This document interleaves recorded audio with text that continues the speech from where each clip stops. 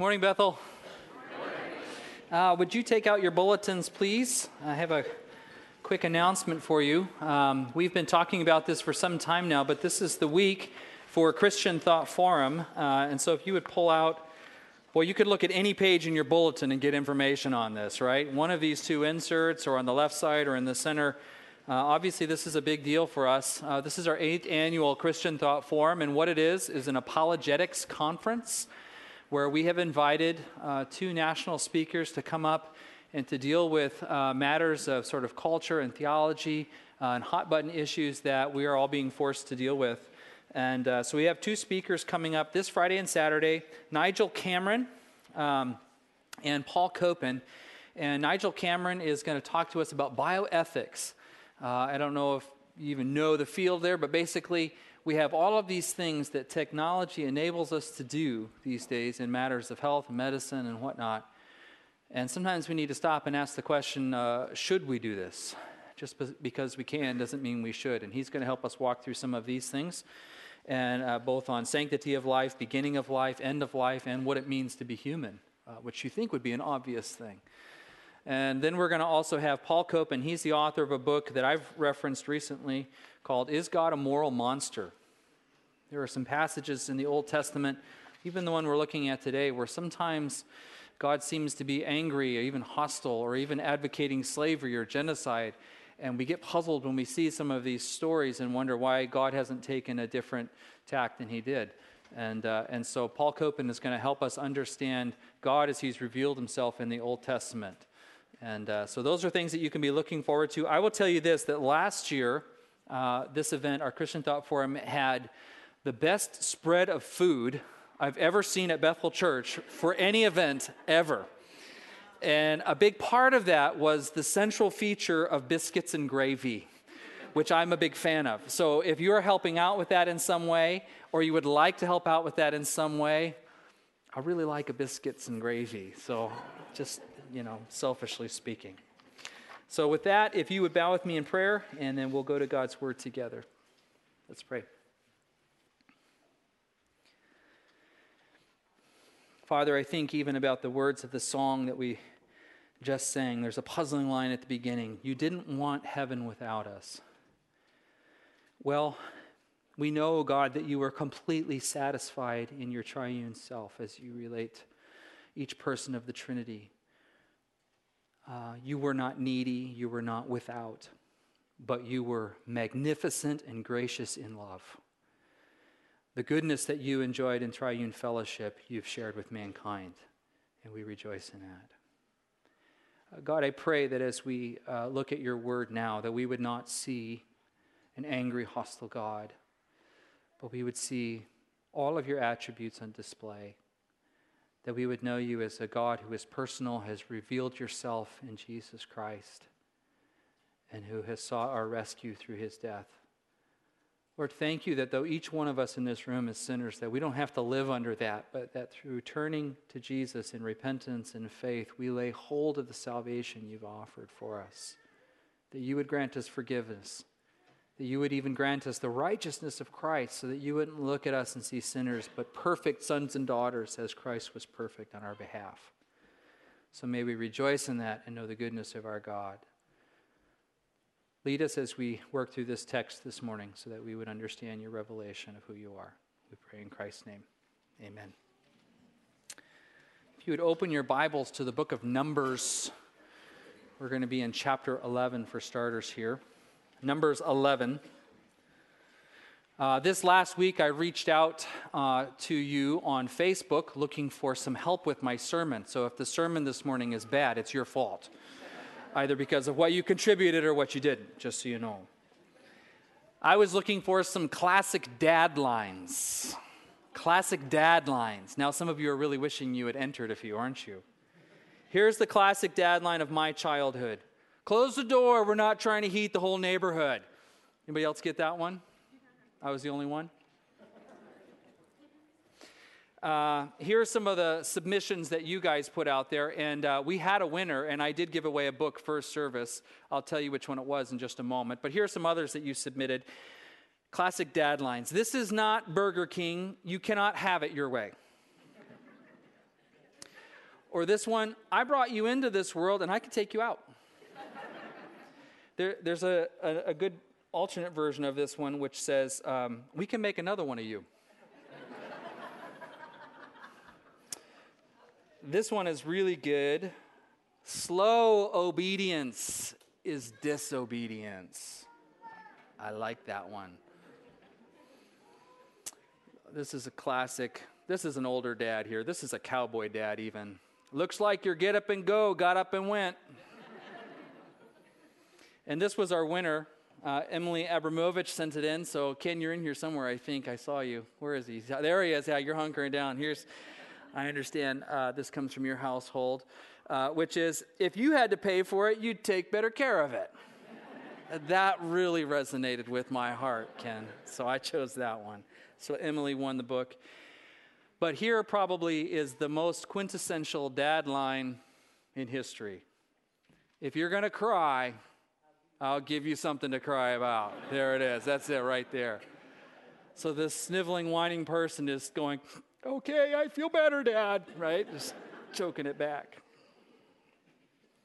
The funny thing is, about dad lines, we all find ourselves saying them. They find their way into our lives, our thinking, our values, our parenting. And something I have actually found is dad lines work. They're pretty effective tools.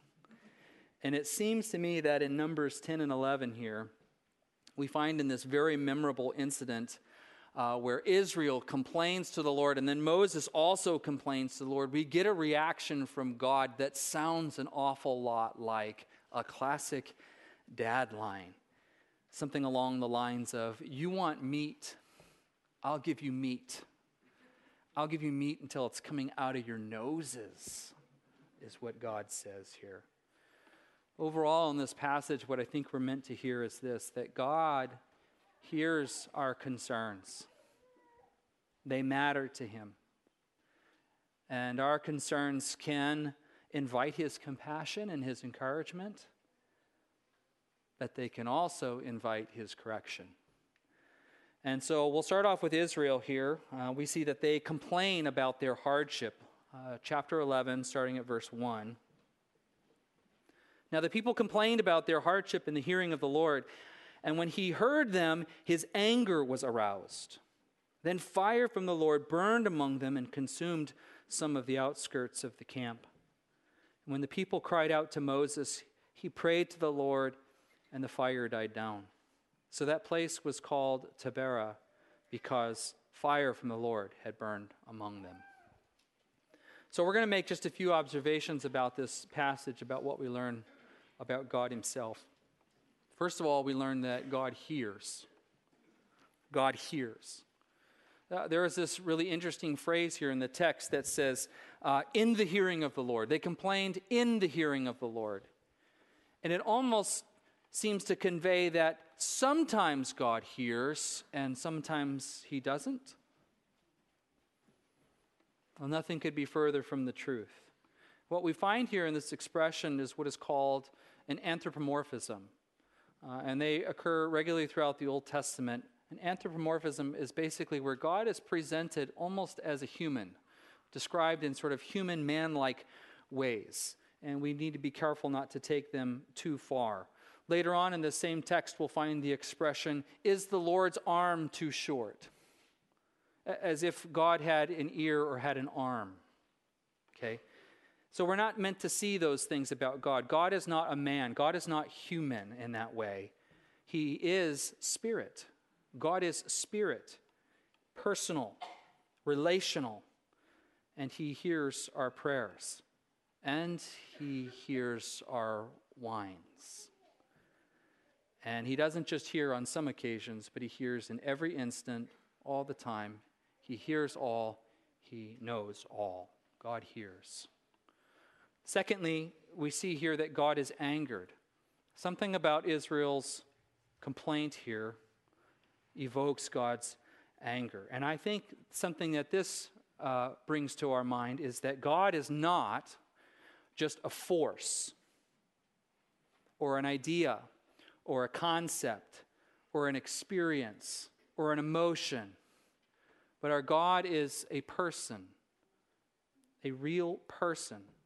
I was recently listening to a local pastor, and he equated God to a feeling or an experience. And I sat there listening to him thinking, what are you doing? And I found in my own head sort of the sound of the voice of Treebeard from Tolkien's Lord of the Rings, right? A wizard should know better. That's what was going on in my head. I'm thinking, a pastor should know better. You can't say that. That's not right. That's not theologically right. God is not an experience or an emotion or a feeling. He's a person. And as with any person, God has emotions, intellect, and will. And our actions can grieve him. And our actions can bless him and give him real joy and satisfaction and pleasure. God as a person has an array of motions, just as all people do. Thirdly, here we see that God responds. In other words, God is actively engaged in the affairs of mankind. Deists will teach that God created the world, sort of wound it up like a clock, set it in motion, and then walked away from it, had nothing to do with it since. And nothing could be further from the truth. We see it here. Our God is actively engaged in the world around us. He knows what's on our heart. He responds to what's on our heart, as he does here.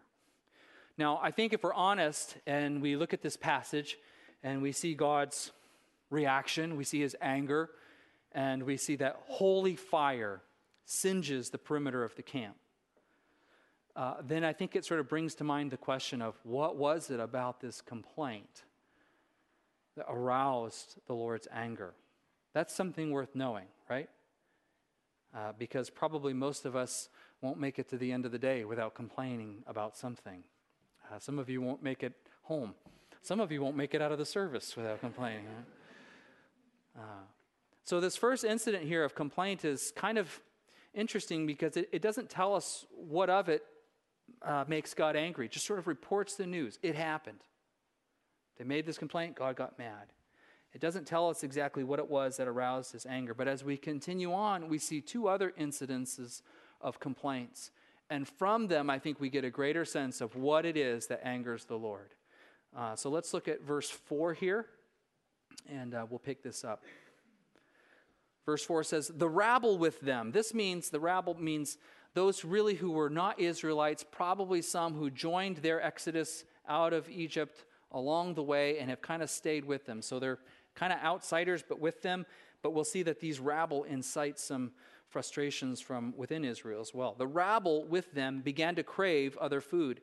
And again, the Israelites started wailing and said, if only we had meat to eat. We remember the fish we ate in Egypt at no cost. Like that's truthful. Also the cucumbers and melons and leeks and onions and garlic. But now we have lost our appetite. We never see anything but this manna. The manna was like coriander seed and looked like resin. The people went around gathering it and then ground it in a hand mill or crushed it in a mortar. They cooked it in a pot or made it into loaves. It tasted like something made with olive oil. When the dew settled on the camp at night, the manna also came down. All right, so there's the first complaint. We see the complaint of Israel. Now we're going to get to sort of contrast that with another complaint. We see a complaint from Moses here.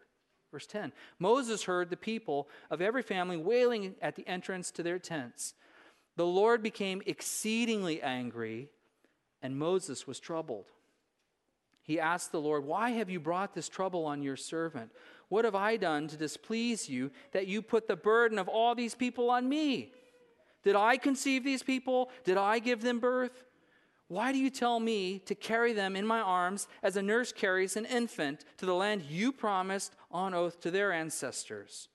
Where can I get meat for all these people? They keep wailing to me, give us meat to eat. I cannot carry all these people by myself. The burden is too heavy for me. If this is how you're going to treat me, please go ahead and kill me. If I have found favor in your eyes, and do not let me face my own ruin. Well, Moses is a little whiny, isn't he? And so is Israel, for that matter. So what I want to recognize here is that both Israel and Moses complain. And what's interesting to me is it seems that God responds very differently to Moses' complaint than he does to Israel's complaint. Why is that? Right? The 4-year-old in me wants to know. Why? What's the deal here? Moses, as we see, he's encouraged. The Lord seems to respond to his complaint positively and actually give him something that he wants. Look at verse 16. The Lord said to Moses, "Bring me 70 of Israel's elders who are known to you as leaders and officials among the people. Have them come to the tent of meeting, that they may stand there with you. I will come down and speak with you there, and I will take some of the power of the Spirit that is on you and put it on them. They will share the burden of the people with you, so that you will not have to carry it alone." That's pretty cool. I mean, if you're Moses and you're feeling heavy laden with all these burdens and you're feeling like these people are whining and you can't give them what they want and they're not satisfied, and you go to the Lord and complain, even if a bit whiny, and God says, "I got you. Bring some fellas, we're going to empower them, and you're going to get the help that you need." That's pretty awesome. God answered his prayer. But think how whiny it was. Just kill me now, God. You think this is like an expression of a modern day moody teenager or, a Facebook meme or something like that. Oh, kill me now. No, it came from one of the patriarchs of our faith, Moses. Somehow, God is sympathetic to his complaint. But what's fascinating is God responds very differently to Israel's complaint. And I'm just going to build the tension here before I get to the resolution. So let's see how Israel gets it.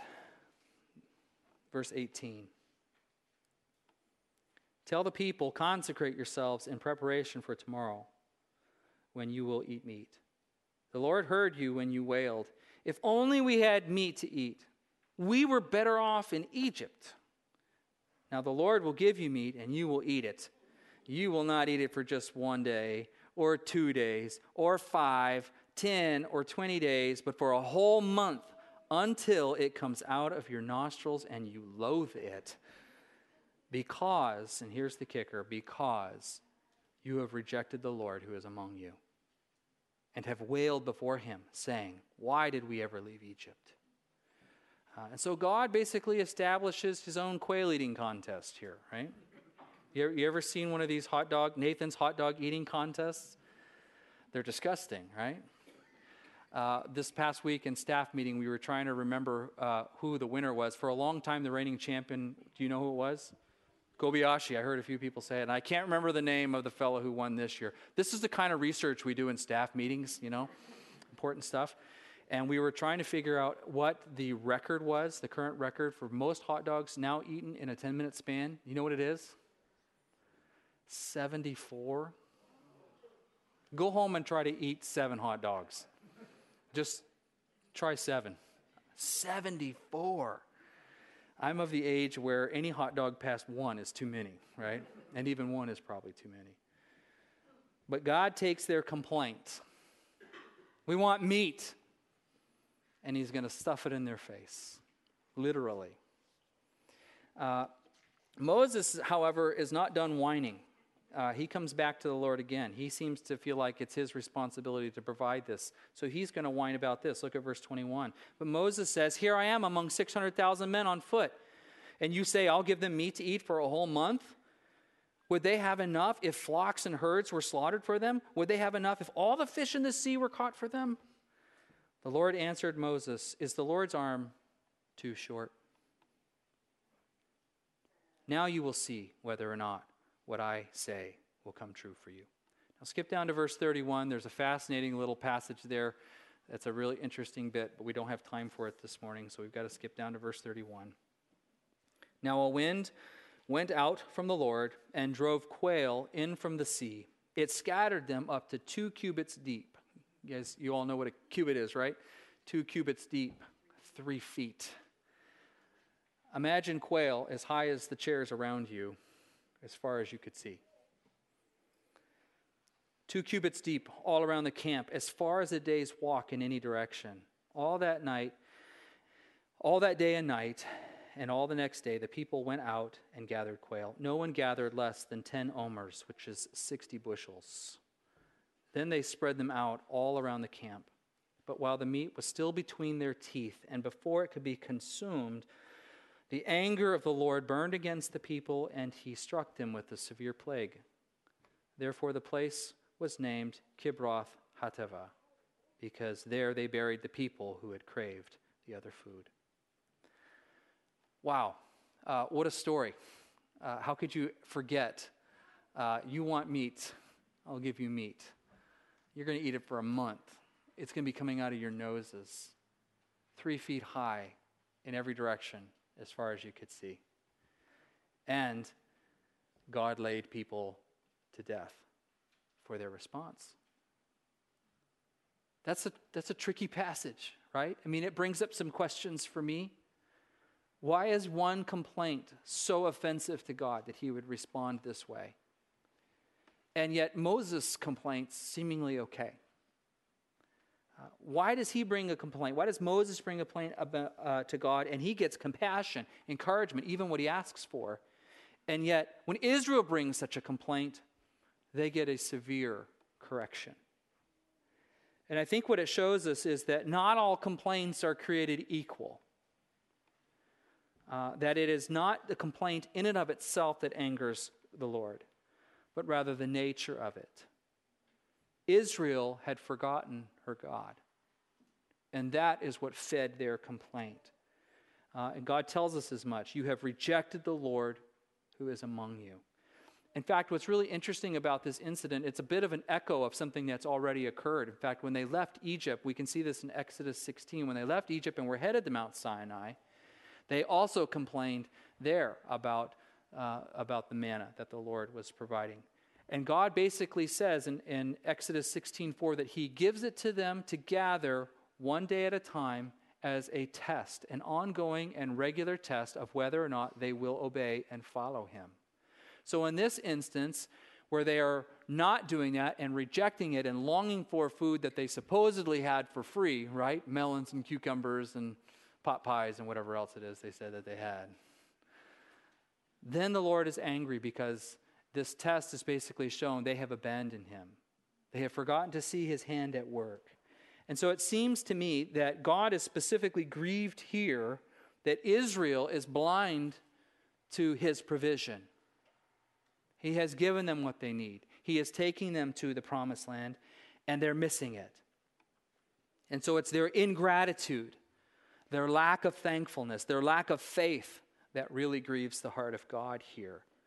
It seems that their fears and their fatigue and just growing weary of this one kind of food is causing them to long for Egypt, even to color in a better light than it ever was, and forgetting God's good gifts in the present and God's good gifts ahead. They're already forgetting what God has done and what he has given and what he's delivering them to. And that's Israel's fault here. Moses, however, I think conversely, Moses' complaint is about the heart of the people. He's complaining that they have already forgotten the Lord. In other words, Moses' complaint seems more resonant with the heart of God. The people are complaining against God. Moses is complaining about the people who are complaining against God. You see the difference there? I would paint it this way.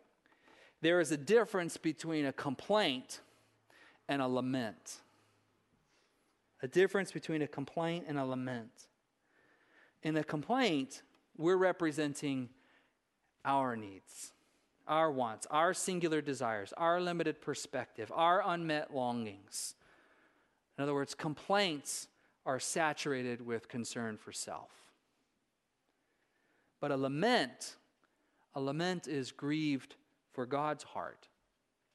In a lament, we express our outrage that God's name has not rightly been regarded, that God's ways are not being followed, that God's hand has not been acknowledged, or that God's provisions are not being celebrated.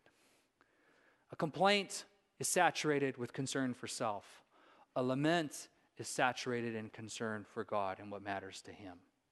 And I think that is the fundamental difference here, and operationally why God responds favorably to one and negatively to the other. And I think if each of us were to look carefully at our own lives, we would acknowledge we have too many complaints. and not enough laments. Sometimes a lament is the most worshipful thing we can do. Sometimes we look at the affairs of the world around us, or the life of an individual, or some act of injustice, and we ought to look at it with the eyes of God and say, that's wrong. God's heart is grieved in this. We're outraged, not for us, but for God and for His name and for His creation.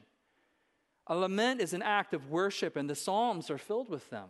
Psalms of lament. Because sometimes it's the most worshipful thing we can do to say, that's wrong before God's eyes. And it calls for a lament. That's very different than, we used to have pots of meat. You see the difference. I think it would be wrong, however, if we came away from this passage thinking that God doesn't want to hear our hearts, or doesn't want to hear our concerns or our needs or our longings. It would be completely wrong if we came away from this passage thinking that, because that's the other half of the Psalms, right? They teach us to pray in that way. In fact, Jesus Himself teaches us to pray in that way. Give us our daily bread. Forgive us our sins. There is a calling out and a crying out to God, right? But here's the thing. Are we grieved for God, or are we just griping about what we don't have? Are we really grateful for what God has given? Or are we just greedy for more? Do we cry out to God in fear? Or do we cry out to God in faith? The posture of our prayers is really the fundamental issue here. And so this passage, I think, teaches us that Dad was really right all along. If you're going to cry, I'll give you something to cry about. If you're going to whine, there'll be a reason. And so I would encourage you, if we're going to be grieved for things, let's be grieved for God's name more than our own. Let's be grieved about the right things and for the right reasons. Too many of us are grieved for our own good and not grieved for the glory of God. And so what I think is really exposed here in Israel is what is exposed here in all of us. That we are too quick to see what we still want and too slow to rejoice in what God has already given. It's really fascinating to me when you look at all of the celebrations that God instituted for Israel. Celebrations to commemorate and to remember God's active faithfulness, so they could see God's hand at work and remember it and tell it to their children again and again and again. And we don't even practice sort of the Christian calendar today anymore. Isn't that interesting? I think the church would be a lot better off if we were better about celebrating the things that God has already done. God wants us to rejoice in these things and build up our faith in these kinds of celebrations. And that's our last point here, that God wants us to cultivate thankfulness. In fact, in the passage preceding this, if you go to Numbers 10 real quick here, this is the passage that sort of precedes the whining of Israel. We see how God basically sent them off from Sinai to Canaan here, or towards Canaan. And we see that He was trying to cultivate in them a heart of thankfulness. And so He gave them some specific instructions that they were to basically create these 2 silver horns. And that they were to sound them upon leaving the camp, but then there were other occasions for using them as well. So if you'd read with me in verse 8, the sons of Aaron, the priests, are to blow the trumpets. This is to be a lasting ordinance for you in the generations to come. When you go into battle in your own land against an enemy who is oppressing you, sound a blast on the trumpets.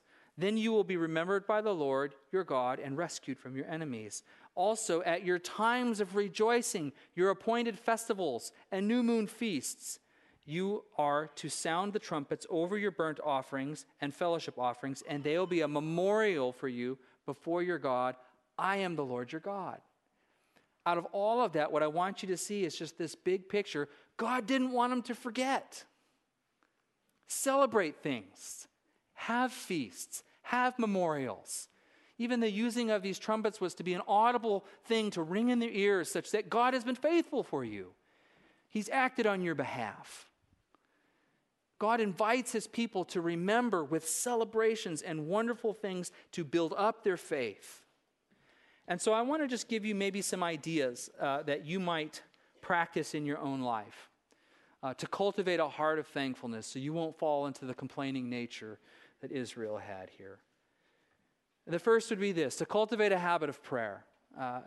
It's long been a tradition that before a meal, that we would simply say thanks. Simple thanks. And I'll be honest with you, even as I was writing this out, I had sitting there shaking my head thinking, our family has fallen out of the habit of doing this. Not by choice, not by design or desire, quite frankly, because we're busier now than ever before. I feel like the most stationary thing about our lives is the table. The rest of us are just passing through. It's like a drive-through. So to sit together and to pause and say thanks has actually gotten harder, but probably all the more necessary. So cultivate a heart of thankfulness by saying thanks before a meal. My habit when I go out hunting is that if God gives me success and I'm able to harvest an animal, even as I'm walking up to this animal, is to say, God, thank you for giving this to me. I don't want to ever see that as something that I've taken, but rather something that God has given. And so I just say a very quick prayer of thanks. So maybe some of your prayer habits are a way to cultivate thankfulness. Also, the community of faith is an instrument that God has given to us to cultivate thankfulness. Gathering together on Sunday mornings for worship is important to cultivate a heart of thanks. You probably all know you can get access to our sermons online and you can listen to them away from here. There are times I would like to stop doing that. Here's why. You need to be here. Worship is not just downloading content. It's being with God's people together before God and together corporately praising His name and receiving His word together. Now, I know travels and things take you away from here, and when you're away and away for an extended period of time, I'm really glad that you can, in those instances, download a sermon, and that's the only reason they're still there. We are not trying to create an alternate reality for you where you can have your private little worship service at home all by your onesie, because that is not what God is after.